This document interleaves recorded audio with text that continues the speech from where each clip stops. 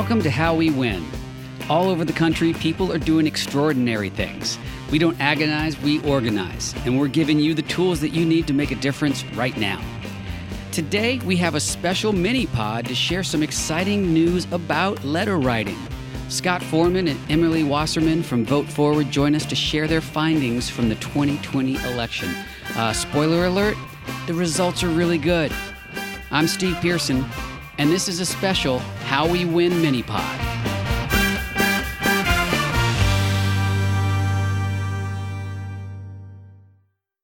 Scott Forman is the executive director and founder of Vote Forward, and Emily Wasserman is Vote Forward's data and research director. Scott, welcome back, and Emily, welcome to How We Win. Hi. Hello. Nice to be here. Hello. Thank you, Steve. Glad to be back. I'm excited. We've all been waiting for the data to come in about Vote Forward's letter writing in the 2020 election. I know everyone really wants to hear about it, but first, I want to get to know you all a little bit. Emily, could you talk about what you do for Vote Forward and how you got involved with the organization? Yeah, absolutely. So I am Vote Forward's data and research director, which sounds like a very fancy title, and it means in reality that I do everything that is related to our data experiments and research because I'm the only member of our data and research team. So that means everything from designing our experiments, crunching the numbers once they come in, trying to chase down all those voter files from the different states that send them. So really anything related to Vote Forward's goals to learn more about our program and evolve it to make it even better. And how I got started with Vote Forward, well, I had been wanting for a really long time, actually, to get involved with something related to the 2020 election. Mm-hmm. I had actually wanted to do that since 2016 for reasons that I think should be very obvious. You are not alone there. That's right. Absolutely. Absolutely. Yeah. I don't think I need to belabor that point. But I had been kind of plotting this for several years. And so as 2020 was coming up, I was thinking, oh gosh, like, how can I possibly get involved? And I thought about joining a campaign and I tried, but it was like very difficult. And I was specifically looking to get involved in voting because, when I thought about the different options, I really saw that voting rights and voting access was going to be the highest leverage point to get involved in. Mm-hmm. And so I this isn't a great story, but I actually was just looking around the internet. I found Vote Forward's job posting and I applied. And so, to anybody out there who's ever wondered, should you just apply to that job posting you see? Yes, I absolutely endorse that. It's worked out really well for me.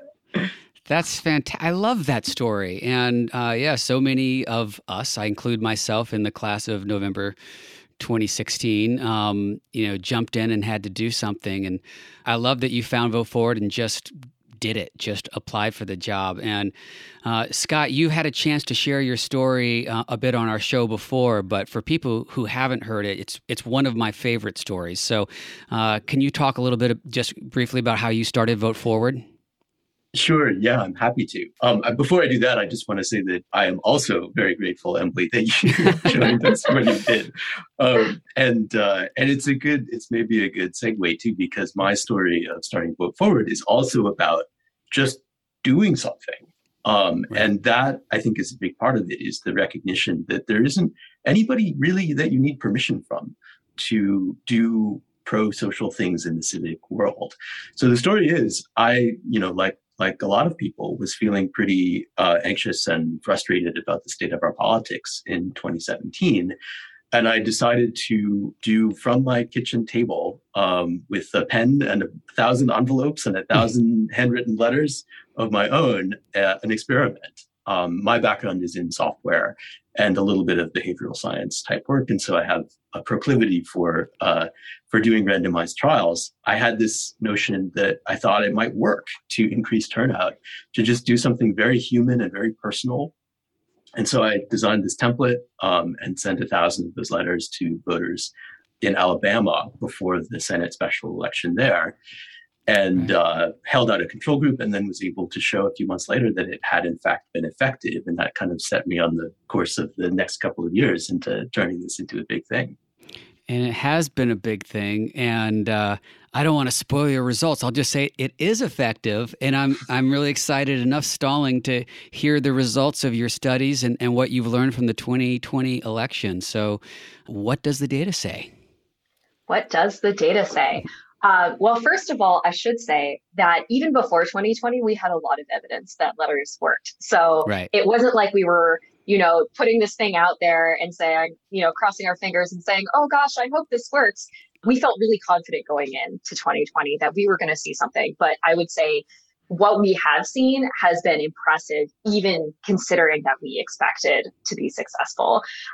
So just to remind everyone what we did in the Big Send in 2020, together, over 200,000 volunteers sent millions of letters. We blew way past our original 10 million letter goal to voters across 21 different states. So this was just massive in terms of the scale of what we were even attempting to do.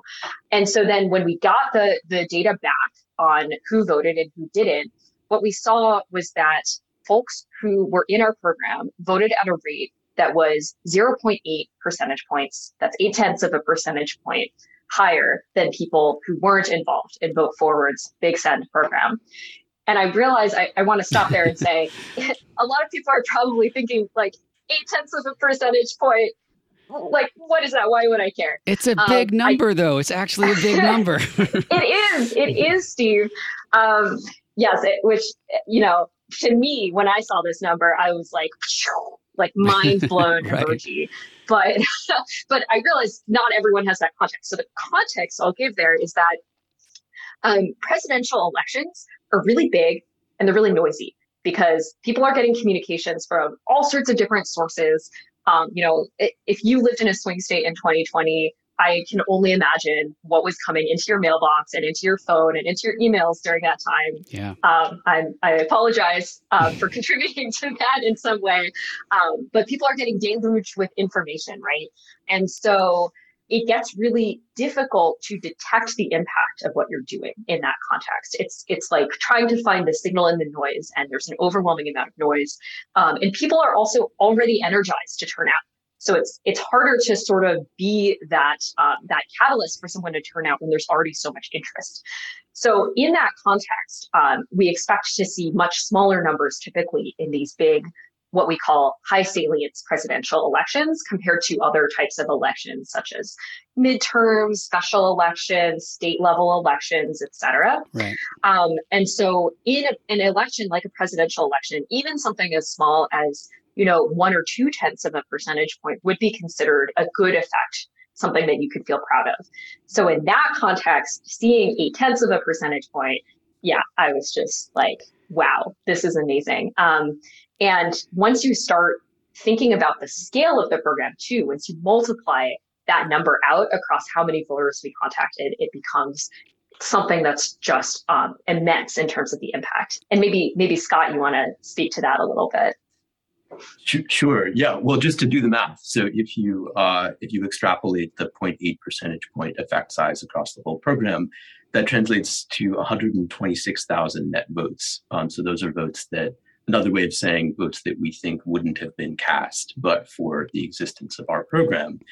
And if you think about some of the tightest contests last year in states like Arizona and Georgia, 126,000 votes is obviously, at least potentially, in the realm of electoral significance. Right. So that's why even relatively small effect sizes can have a huge impact on the course of the country. Because sometimes people talk about field margins. Mm-hmm. This is what they mean by that, is that in very close elections, this is the kind of thing that can make a difference. So I was also quite surprised. I think this is, if you do comparisons to other programs that have been written about, this does appear to be one of the most effective, if not the most effective, field program ever measured in a presidential election at a scale like this. So it's pretty exciting. Yeah. One thing I do want to say is of course, we only know whether people vote or not. We don't know who they vote for. That's private. And so Right. We can't guarantee, yes, every single one of those votes was for a given party or a given candidate. But obviously, considering that we set up our campaigns with certain goals in mind, we can assume that a lot of those votes were going towards the win margin in key states. Yeah, it's so exciting, and the convergence of this data and knowing the true efficacy of these letters, combined with Swing Left's earnest effort to point volunteers to the races that are the closest, where every bit of contact and dollar and work you do is really going to make an impact. I mean, that's just incredible, because that's what we try to do, is give people something to do that we know is going to be effective in a place where that's really going to make a difference. And so this really bears that out, and that's exciting. Can you talk about how you got this data? Yeah, I can take this one. So I know a lot of folks were probably wondering over the past year, since we're coming up on a year since the 2020 election. I know, what took so long? I know, right? What took so long? I was asking myself the same thing.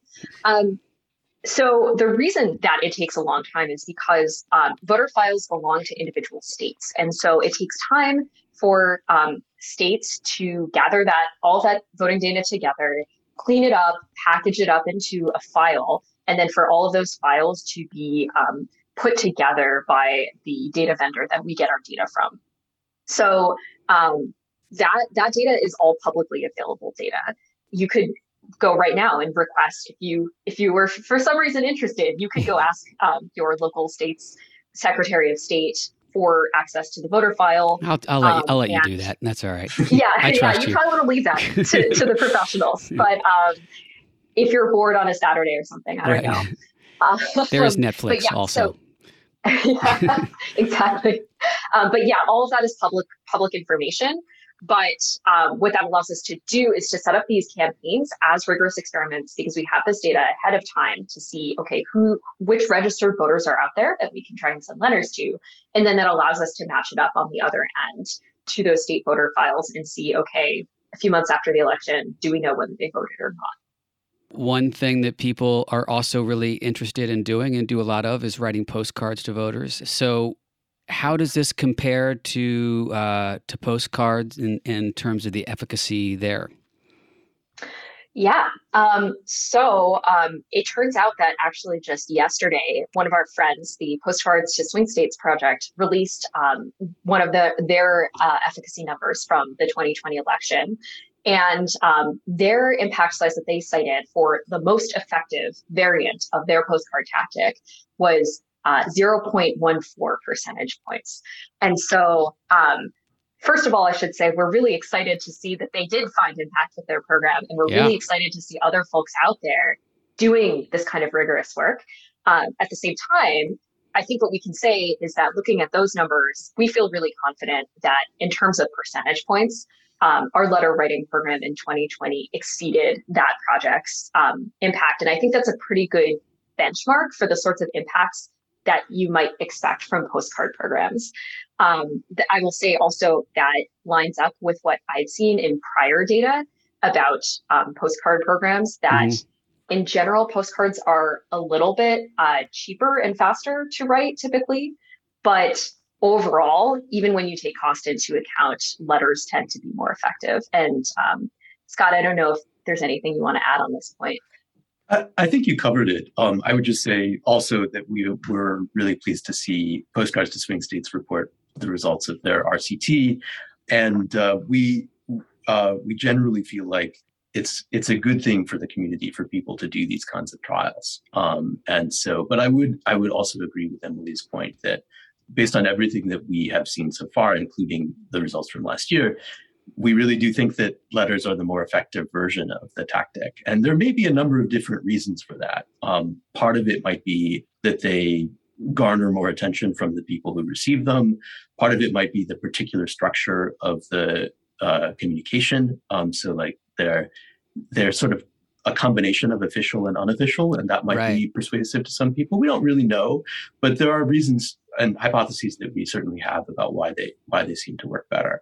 But just to say it again, we are pro all of the civic actions that people take. So we are absolutely not saying don't do other things. We're very pro phone banking. We're very pro door knocking when that becomes possible again. just generally supportive of randomized trials in general. Yes, we're very pro people doing the work of a citizen and participating in our democracy. So in whatever form that takes. And For sure. And you mentioned the language and the different variations of letters that you've done. You've had the ability to continue to test that and improve on what you do with Vote Forward Labs. What are your plans for the coming years, I should say? Coming years, yes. We are already thinking, believe it or not, about 2022 and beyond. Yeah, I believe it. I'm thinking about it too. I know. Maybe I addressed that question to the wrong person. Right. But we have a research agenda that is pretty ambitious. There's a lot of things we want to test going into the end of this year and then also into 2022 and thinking forward even to 2024. I would say the general theme of that research agenda is getting more sophisticated with the tactic because we now have this track record, right? Going all the way up to 2020 that says, hey, letters work. Like every time we test letters, they work. They work to different degrees in different elections and different contexts, but we feel really good about saying that they work. So what's next? And what's next, I think, is to get more nuanced, right? Is to ask, okay, in particular electoral cycles or for particular groups and communities of voters or particular types of messages in the letters, how do those change how this tactic functions? We've already made some progress on that this year. For example, we recently released the findings from our test in New Mexico's special congressional election, where for the first time ever, we did a direct head-to-head test of different messaging types and letters. And I know this is something people ask us all the time. We get all these emails saying, oh my God, what should I write in my letters? Right. We're really excited to start answering that question for you. And our New Mexico test showed that a particular type of personal story, when you tell a concrete and compelling personal story about how voting is important to you because of the specific circumstances of your life, that might actually be a more effective messaging tactic. So that's an example of the kind of thing that I am really excited to see us testing out going forward. That is very exciting. Yeah, just to add to that a little bit, a lot of what we're doing this year and the early part of next year is about trying to make the program even more effective for its future versions. So obviously, or hopefully this is obvious, we're going to do something we might provisionally call the bigger send for the even bigger send for the midterms in 2022. The really big send? We can workshop names later, I guess. The giant send? Maximum send. Yeah, we don't know the name yet. But the point is that there's a lot that we can still do to optimize the impact of the program. And so the experiment that Emily described is one example of that. Another example is a test that we're doing in collaboration with one of our partner organizations, Vote to Latino, to try to see if bilingual letters in English and Spanish are more effective. And if we are, we might scale that up next year. And then I'll just mention one more, which is that we have a giant campaign happening in Virginia right now to try to encourage voters to turn out for their general election in November.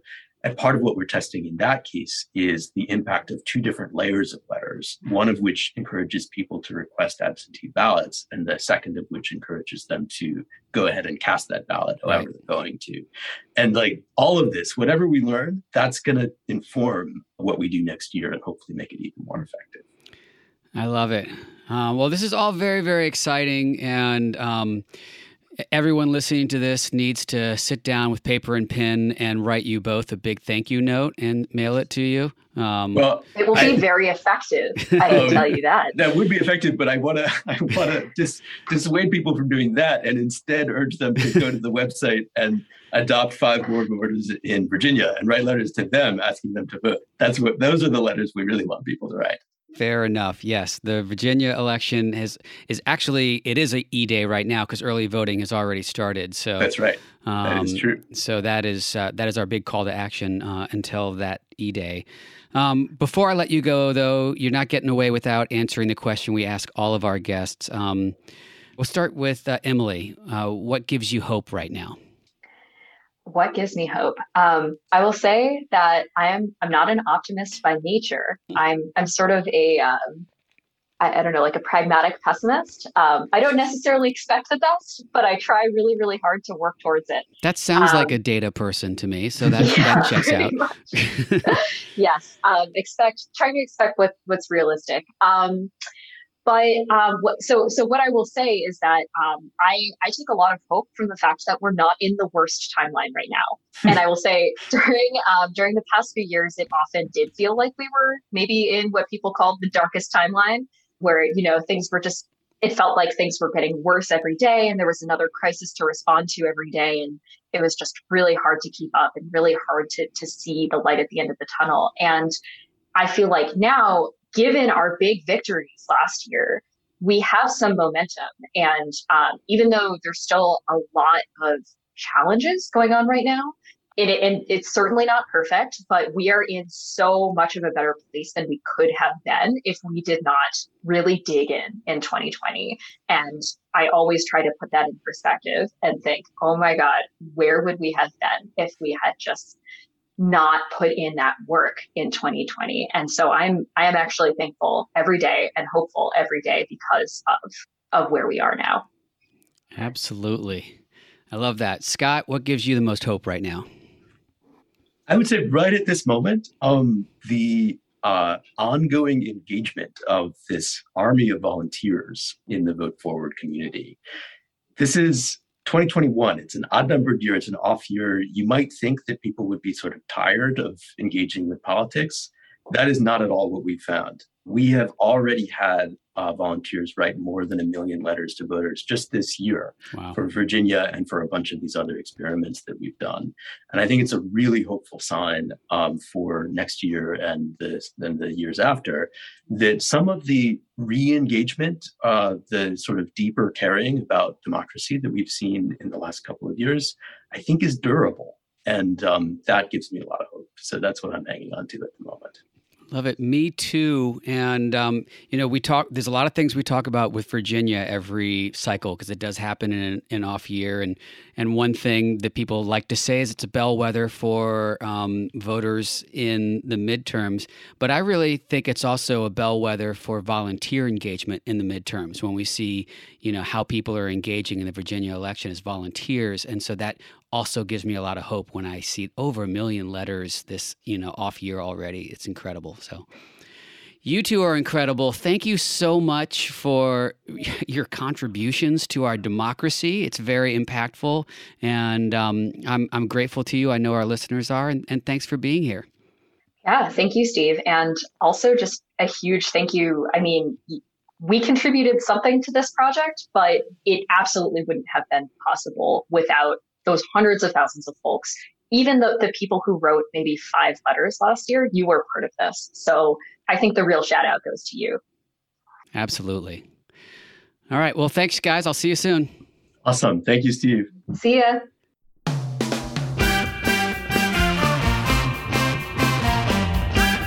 Thanks so much for joining us today. This is how we win. We win when we all get involved. What's your reason for hope? Send us an email at podcast@swingleft.org or tweet to us at bluesboysteve and at Mariah_Craven, and we'll share it on our show. Make sure you subscribe, rate, and review on Apple or wherever you get your pods. Share our show on social media. Check out our page at swingleft.org/podcast. And of course, sign up to volunteer. We so appreciate you being here with us, and Mariah and I will both be back with our full show on Wednesday.